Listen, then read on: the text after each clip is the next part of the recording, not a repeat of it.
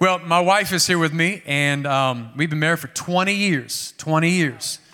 She is blessed. I'm kidding. I'm the blessed one. Here's my tribe, by the way. Here's my family. We have a bunch of girls in our household. 4 girls, and we actually had that, get this, we had 4 girls under the age of 2 when they were first born. We had a 2-year-old, a 1-year-old, and twins were 0. It's because we're such good planners. We used, ladies, you seen a double stroller? We had a triple stroller and one on a leash. Don't judge me. Look at y'all judging me. And now they're all in college, and a lot of estrogen in my house, a lot of girls. So sometimes I just walk in the house and I just start crying for no reason. Just, ah! So we got a male dog. His name's Buddy. And I don't think he's a dog. If a dog can fit in your purse, it's not really a dog. Come on, let's just be honest. But I'm glad to be here in Oklahoma City. I was not prepared for the cold. I'll just tell you that. But I am grateful for what God's doing in this church. Come on, clap your hands if you love your church. Turn and tell somebody, I'd be the best looking person in the room if it wasn't for you. Come on, tell your second choice. I'm glad you're here. Any married people in the house? Any married people? Married people? Awesome, awesome. Watch this, watch this. Single people always make noise. Any single people in the house? All the wives of the married people are like, why you didn't scream? Why you didn't scream when he said you married? You couldn't have made some noise like, you know. One more hand, one more time. Raise your hand if you're single. Single, raise your hand. Every campus, raise your hand, raise your hand. All right. Look around. See what you're working with. Somebody's like, call me. I love it. Anybody married that you married your opposite? Raise your hand, raise your hand. Isn't that funny how it works out? Okay, look at me. This is true. You agree with this. That before marriage, opposites attract. And after marriage, opposites attack. Ladies, you remember when you're looking at your man, you're telling your girlfriends like, oh my God, Becky, Veronica, he is perfect. He's so chill. He's so chill. And now you get married, it changes. You're like, that boy ain't chill. He's lazy. I can't get him to do nothing around the house. And guys, you remember you told all your bros, you're like, man, this girl, I need this girl. I need her in my life. She's so organized. I need that. You get married, that changes. You're like, she ain't organized. She is a control freak. That's what she is. Why does it change, though? Why does it change? Remember when you were first dating? If you remember talking on the phone, you would talk on the phone for hours. What y'all talk about? Nothing? Sometimes you just breathe. You still there? Yeah. Listen, I got to go to work in the morning. I got to go. Okay. All right, well, you hang up. No, you hang up. No, you hang up. No, you hang up. All right, here's what we're going to do. We're going to hang up on 3. 1, 2, 3. You still there? Yeah, I'm still here. Like we couldn't wait to hang out. And then if you really love somebody, you made them a mixtape. Come on, where are my 90s people at? I'm not talking about a playlist. That didn't take any work. You had to love somebody to make a mix. You had to get 2 blank tapes, put those bad boys in a boom box, and press 3 buttons: play, record, and pause. And then you just had to wait for your song to come on. You waited for an hour just to hear, let's chill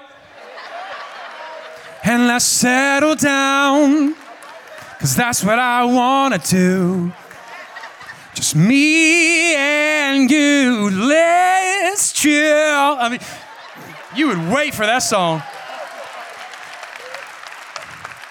Then the announcer would come on, that was Guy, let's chill. And then you press pause because you didn't want that.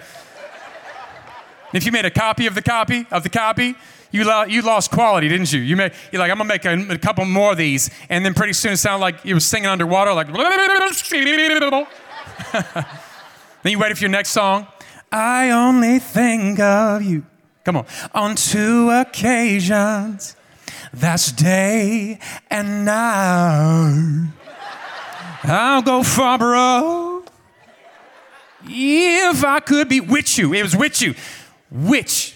Not W-I-T-H, like it was W-H-I-C-H. With you. Your friend's like, are you sure she's the one? You're like, if it isn't love, why does it hurt so bad? Make me feel so sad. Inside. That's so dumb. Pastor Herbert, Pastor Timmy, let me tell you how unsaved your church is right now. If you know this song, sing it out. Oh, my life, I pray for... I thank God. Come on. Oh, my life, I pray for someone like you, and I hope that you feel the same way do.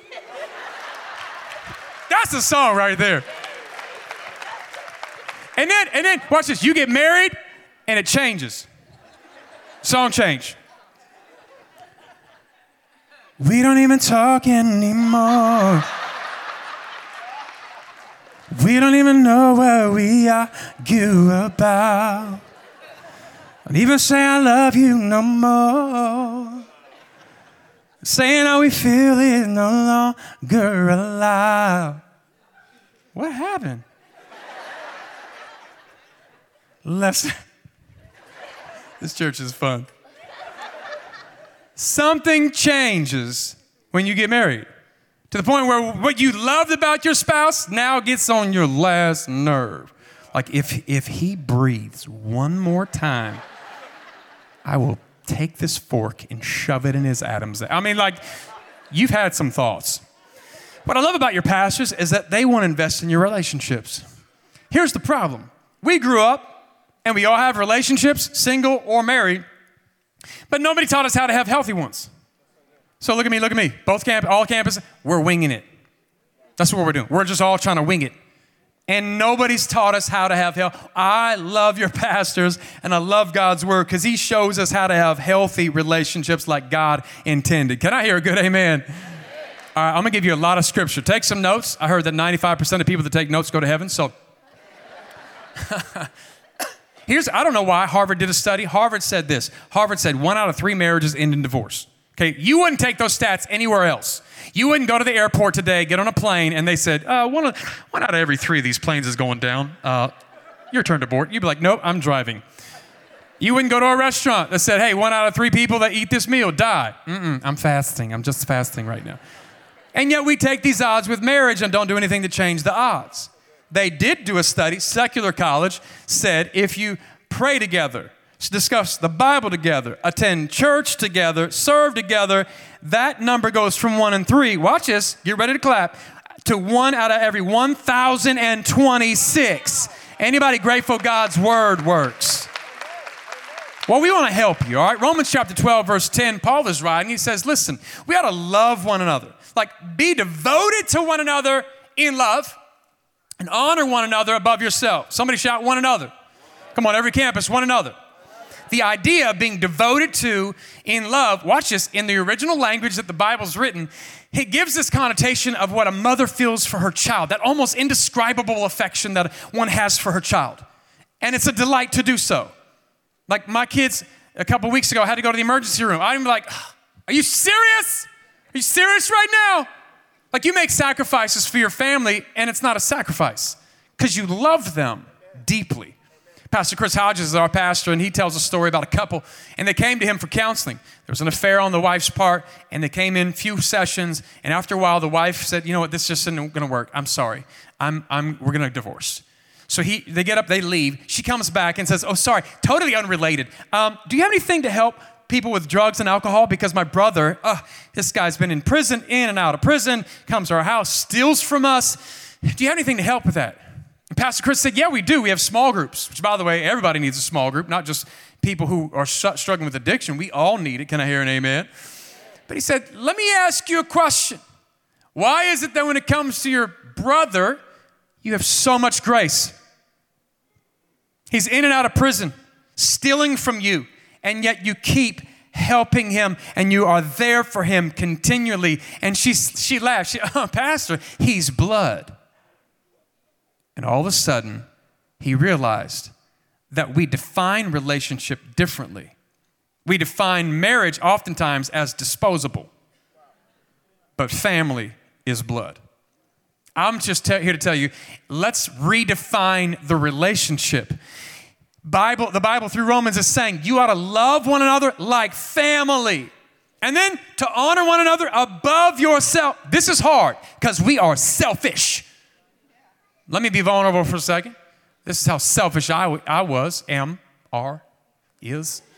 We were driving from LA to San Francisco one time, and I asked my wife, would you like something to eat? I'm hungry. Not just hungry, I'm hungry. Would you pull in a drive-through? She says, no. Okay, let's review. I said, would you like anything? She says, okay, one more time for review. I said, would you like anything? She says, okay, so I took that as a no, guys. And so I bought a cheeseburger, fries, and a drink. We get back on the freeway, and guys, help me out. You know exactly what she said about a mile down the road. She said, can I have a bite? And I stopped. I'm like, whoa. See, I had asked you if you wanted something. You said no. I didn't say no. You said no. And now you want a bite of my cheese. See, here's the problem. There's only so many bites in a cheeseburger. And they're all mine. Matter of fact, the drink is mine. The fries are mine. Even the fries that spilled out on the bottom of the bag, those are mine too. So you guys are so judgy right now. You're looking at me. I shared, but I didn't like it. We're selfish by nature. And so here's what the Bible is teaching us, to be devoted to people like family, one another, and then love them, honor them above yourself, put their needs first before your own. This is tough. This is so tough. And we have so many things that come in our life to try and divide that. But let me tell you, this is a pretty big subject to God. Matter of fact, let me show you a couple verses in the Bible. Just look at the screen. You won't be able to write all these down. Just listen. The Bible says, be at peace with one another. Love one another. Love one another. Love one another. Love one another. Love one another. Be devoted to one another. Honor one another. Live in harmony with one another. Accept one another. Instruct one another. Wait for one another. Serve one another. Carry each other's burdens. Be patient with one another. Be kind and compassionate to one another. Forgive one another. Submit to one another. Don't lie to one another. Forgive one another. Teach one another. Admonish one another. Love one another. Encourage one another. Encourage one another. Build up one another. Encourage one another. Confess to one another. Pray for one another. Love one another. Live in harmony with one another. Love one another deeply. Offer hospitality to one another. Serve one another. Love one another. Love one another. Love one another. Love one another. Love one another. Love one. Okay, was there a phrase that stood out to you? That's just a few, all right? Like, God is really big into the one another. And it's crystal clear. He wants you to do life as one. Somebody shout one.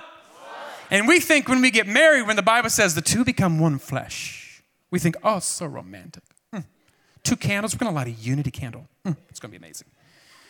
We think it's like, we're going to run to each other in the lilies. I can show you the way. Like, we think Disney won. It's like 2 Mack trucks driving down the freeway, 50 miles an hour, crashing into each other. You're both from different families, different backgrounds, you were raised differently, and now you have to become one and love each other like family, and then treat them and honor them above yourself. This is God's plan. Here's the problem. There is a devil that doesn't want this to take place. And he's going to get you to feel justified in putting yourself first. You know what they say, got to look out for number one. That's not in the Bible. There's a lot of things we misquote. By the way, your Bible time should not just be determined on a Facebook quote. We ought to read the Bible for ourselves. Can I hear a good amen from People's Church? So, all these commandments of the Bible, we can't even do unless we're one. Like, we can't even obey God unless we are one. And this is not, you're not going to want to do this. Because nothing inside of you feels, I just want to serve somebody. I want to put them first. No, I'm fighting to get the front of the drinking fountain. I want the last cookie.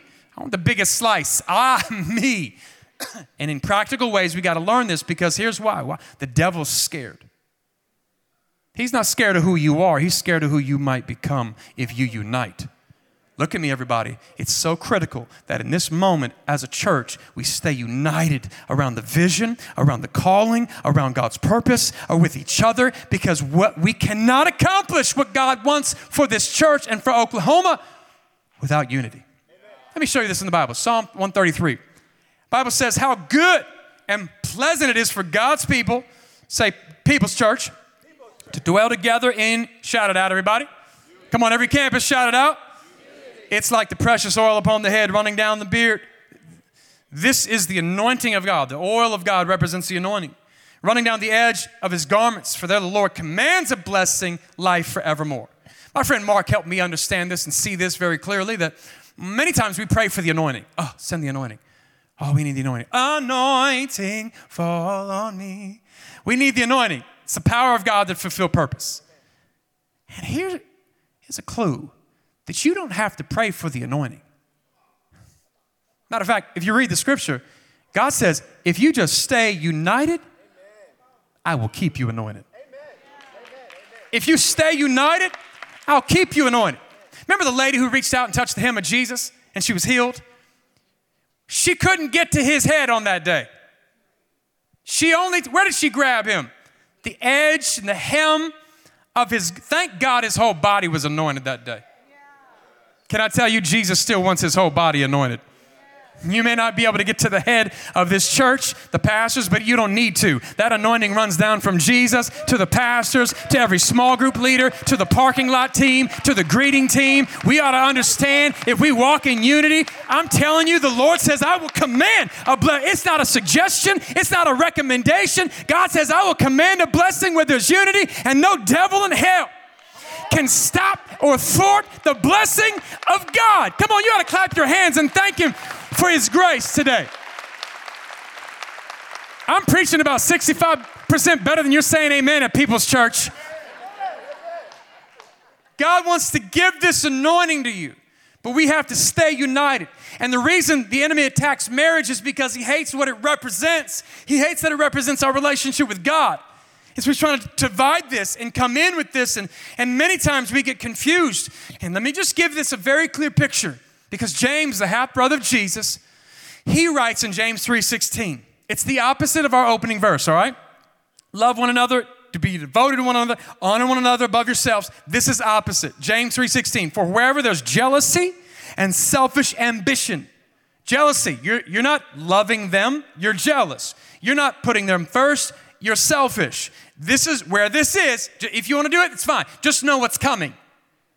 He said, there's disorder. Why is our house so out of order right now? Well, let's take a look. Not just disorder. Watch this. Evil of every kind. Okay, watch this. It gives the idea and the picture of a wedge. This is the idea. That where there's jealousy, envy, selfish ambition, where this is, a wedge is driven in between us. Watch this. And a wedge is small at the top, but then it's meant to drive deep into the soul to divide. So watch this. This is how it reads, all right? In the New Testament, the original language, that the devil will just wait for a little bit of jealousy, a little bit of anger, and if you don't deal with it, he's going to drive it deeper into your soul. And at the other side of the wedge, there's disorder and evil of every kind. Literally, all of hell is waiting to rush in and attack, but they're waiting for you to be divided. They're waiting because the Bible says the devil comes to steal and to kill and to destroy. And I'm just here to tell you, God is in your life. The devil can't just come and possess you, but he's waiting for you to crack open a door. He's waiting for you to have a conflict that's unresolved. He's waiting for this to come in, and really a wedge, it's used to split and separate. So this comes into our life, we begin to forfeit the anointing. We forfeit blessing because we want to hold on to our wedge. And many times we come to church, we smile. People are like, how you doing? Great, and you? Blessed and highly favored. And nobody knows that you are secretly carrying wedges of misunderstanding. Nobody knows the wedges that you bear in your soul of anger. You go to work and people think, oh, they go to church, they must have it all together. But little do they know that we are struggling with wedges on every side. Wedges of offense, wedges of pain, wedges of anger, wedges of gossip, wedges of shame that we have not dealt with, and is over and over and over repeatedly opening up our soul to the demonic realm. I'm just telling you, the devil comes to steal, kill, and destroy, and the devil then uses that wedge to prop open the door for all of hell to come in and attack your life. To the point where that goes so deep into your soul, we say things like, we used to be tight, but I used to go to church, but I used to go to small group, but we used to be married, but. And the world's even adopted this language. We were married, but now we are separated. We've acknowledged it. We've acknowledged the wedge and yet refused to do anything about the wedge. I'm just telling you, the devil's plan is to kill, destroy your life, leave you vulnerable, isolated, and wounded. And many times we're like, I'm justified. I deserve to be wounded. I'm wounded. You don't have a right to be wounded. You have a right to be healed. Jesus died for that right. He paid for that right. Come on, anybody grateful at every campus? We have a Savior who paid the price for us to be free. He don't want you vulnerable, isolated, wounded. He wants you whole, saved, redeemed, delivered, fulfilled. And He wants us to walk in unity to carry the blessing to take the message of Jesus to the world. Jesus said the thief comes to steal and to kill and to destroy. He said that's what He came to do. Let me tell you what I came to do. I came to give you life. It's abundant life. It's real life. It's eternal life, and it starts right now. Come on, clap your hands and thank God for the real life He came to bring. But we've got to take the wedge out. Like a splinter, we've got to remove the wedge. Write this down. To really forgive, and refuse to become offended. I think one of the gifts God has given me is I don't get offended. It comes, but it doesn't stay. And it's a huge wedge because people will hurt you. Shaun, can't you be more positive? All right, I'm positive. People are going to hurt you. You just get to choose whether you stay there or not. Offended, if the devil can get you offended, he can get you off course. Let me say it another way. Offended people never make it to their destiny. You can have your offense or you can have your destiny, but you will not have both. So you pick. Which one is greater to you? Colossians chapter 3, verse 3 says it this way. He says in Colossians 3, let's go there on the screen. Bear with each other and forgive one another. Forgive? I want to scratch this part out of the Bible. As the Lord forgave you. Okay, let's think about how God forgave us. He did not say, I will forgive you, but I will never forget. That's what we say. God says, I forgive you totally, completely, unconditionally. And now, turn around and forgive somebody else the same way that I forgave you. Proverbs 19:11 says, it's to one's glory to overlook an offense. It's crazy. Because if we're not careful, we will forfeit the blessing of God. We'll forfeit the anointing because we're not walking in unity. And we know what it's like to replay the tapes over and over and over. Don't replay the tapes. Destroy the tapes. Destroy the evidence. How many are grateful God destroyed the tapes? How many are grateful God destroyed the evidence? Come on, Micah 7:19 says He takes our sin, casts that sucker into the depths of the sea. It's not worth it to forfeit the anointing and purpose of God. Well, how do we do this? Who's our example? Jesus. Come on, Jesus was on a cross. On a cross, guys, nails in His hands and His feet, bleeding there, hanging, and He's like, Father, forgive them, for they know not what they do. Okay, that's not what I would have said. I'd have been like, dead, you dead, all y'all are dead, lightning bolts to the armpits right now. Watch this. Not only did He say it, it was the first thing He said.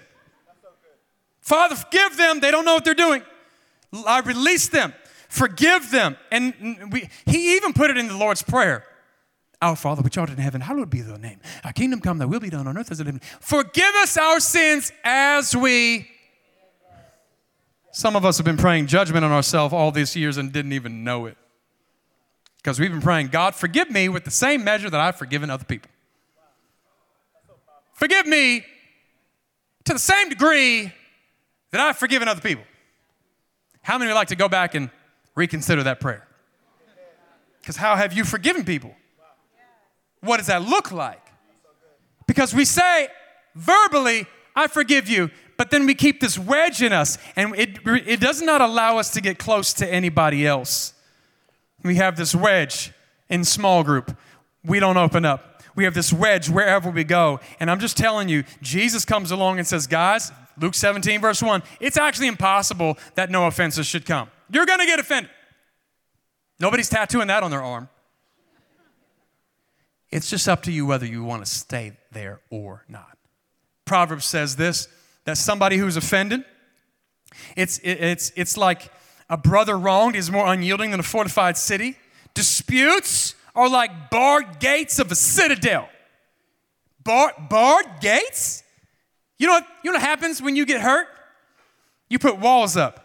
Barred gates. You think you're protecting your heart. I'll never get hurt again. Nobody will ever hurt me. I'm not going to get close to anybody else. You think you're protecting your heart, and you're really locking God out, and you're locking the other people out that God is sending your way to do the healing, because God brings healing in the context of relationships. James 5:16 says, confess your faults one to another, and you will be healed. I'm just telling you, God's plan is that you confess to Him to receive forgiveness, but if you want healing, that comes this way. You're pushing the very people away that God is using to bring about your healing. Wow. Are you not seeing this? And the scripture is very clear. If you hold on to this, it will mess your soul up. Matter of fact, in 1649, during the English Civil War, there was a guy named Oliver Cromwell. He wanted to overthrow the British Royalist Party. King Charles I was in power. And they did. And they took King Charles I. They tried him for how he treated people. And they signed a document. 59 people signed a document to seal his execution. 11 years later, guess who came into power? King Charles' son. First order of business, find the 59 people who signed that document to kill his father. They went on a hunt to locate them. The problem was 15 of those 59 people were already dead. He said, that's not good enough. Dig them up. He had them dig up 15 corpses, throw their bones in a witness stand, and ask, what do you have to say for yourself? You plead the fifth? Guilty. And he had them hanged. Talk about digging up your past. And yet every one of us knows what it feels like in life to carry a shovel around. We go into church with a shovel. We go to our marriage with a shovel. We go to work with a shovel. Constantly, consistently, repeatedly digging up every hurt and every wound. You know what they said, you know how they said it, you know the tone in which they said it, and how they posted it on the internet, and it is messing with you. It's robbing you from the anointing, robbing you from your destiny. I'm here to tell you, it is time, ladies and gentlemen, to put the shovel down. If you want God's grace, if you want God's mercy again, I'm just telling you, it's time to put the shovel down. Turn and tell two people, put the shovel down. Put the shovel down. It's not worth it. It's not worth the sacrifice, the anointing. It's not worth the sacrifice, the blessing of God. We've got to refuse to become offended. Hebrews says it this way, that it becomes a bitter root. Bitterness is like a bitter root. Anybody have weed in their backyard? Weeds? Any weeds? I don't mean like weed. I got to clarify, I'm from California. I mean like weeds. You have weeds in the backyard. Hebrews, I love this church. Hebrews chapter 12 says, see to it, make sure that no one falls short of the grace of God, and that no bitter root grows up to cause trouble and defile many. There's been some trouble in paradise, some trouble in our marriage. All right, well, let's look at the bitter root. If you ever pulled roots out before, weeds out, when they're small like this, oh, it's easy. Just, boop, it's out. No big deal. How many of you have ever tried to pull a weed out with a big old root? It's a struggle. Like you're fighting, pulling, straining, striving, and many times it breaks off at the top. And you think to yourself, I'm done. I'm done with that. I'm good. Because you can't see it anymore. And little do you know that there's a whole lot going on beneath the surface you cannot see. And it will grow back. because you dealt with the fruit, but not the root. If you don't deal with the root of bitterness and forgive, it will reach down and latch on to every relationship you have. It will affect how you view every single scenario in life, and it will keep you from your destiny. I'm just telling you, it's not worth keeping anymore. And why would you give somebody that much power over your life? It's been 3 months. It's been 3 years. It's been 10 years. 50 years and you're still not over it? You still rehearse it? You still let it get to your soul? When are you going to let it go? Amen. If anybody had reason to hate people, it was Jesus. Betrayed, beaten, falsely accused, and he's like, forgive them. They don't even know what they're doing. Wow. Let me help you with this. Forgiveness is not saying what they did was okay. It wasn't okay. That's why it hurt. My daughters, sometimes we would make them say you're sorry. Sorry. They didn't really mean it. And then the other daughter would say, it's okay. And we stop them. No, don't say that. Don't say that. Don't say it's okay. It's not okay. The fact that your other 3 sisters tied bed sheets together and try to hoist you up to the 2nd story from your neck. True story, by the way. We're great parents. That was not okay. Just say, I forgive you. By the way, doesn't mean you trust them again right away. If you were sexually abused as a child, you're not going to let them watch your kids now. I'm trying to help you. If there's been some problem in the marriage, all right. You can build trust again, not impossible. It's just going to take a little time. But you can still release this. You can forgive even though you never got an I'm sorry. And I'm just telling you, everybody, you don't have to have an I'm sorry. Well, they don't deserve it. Well, neither do we. I think there's a few of us in the room that are grateful God didn't wait for us to deserve it. It's not about fairness. It's about grace, mercy. Many of us are like, I don't know if I can give them something. This is what the Lord gave me. He gave me a vision of this, all right? A rope took me to a tall skyscraper building in San Francisco. I tie this around my waist. This is what the Lord said. That forgiveness is like this. I'm on top of the skyscraper building, and there's a piano on the other side of this rope, and it's pulling me over. Forgiveness is like, I don't want to give them something. I want to give them something. No. Forgiveness is not giving them something.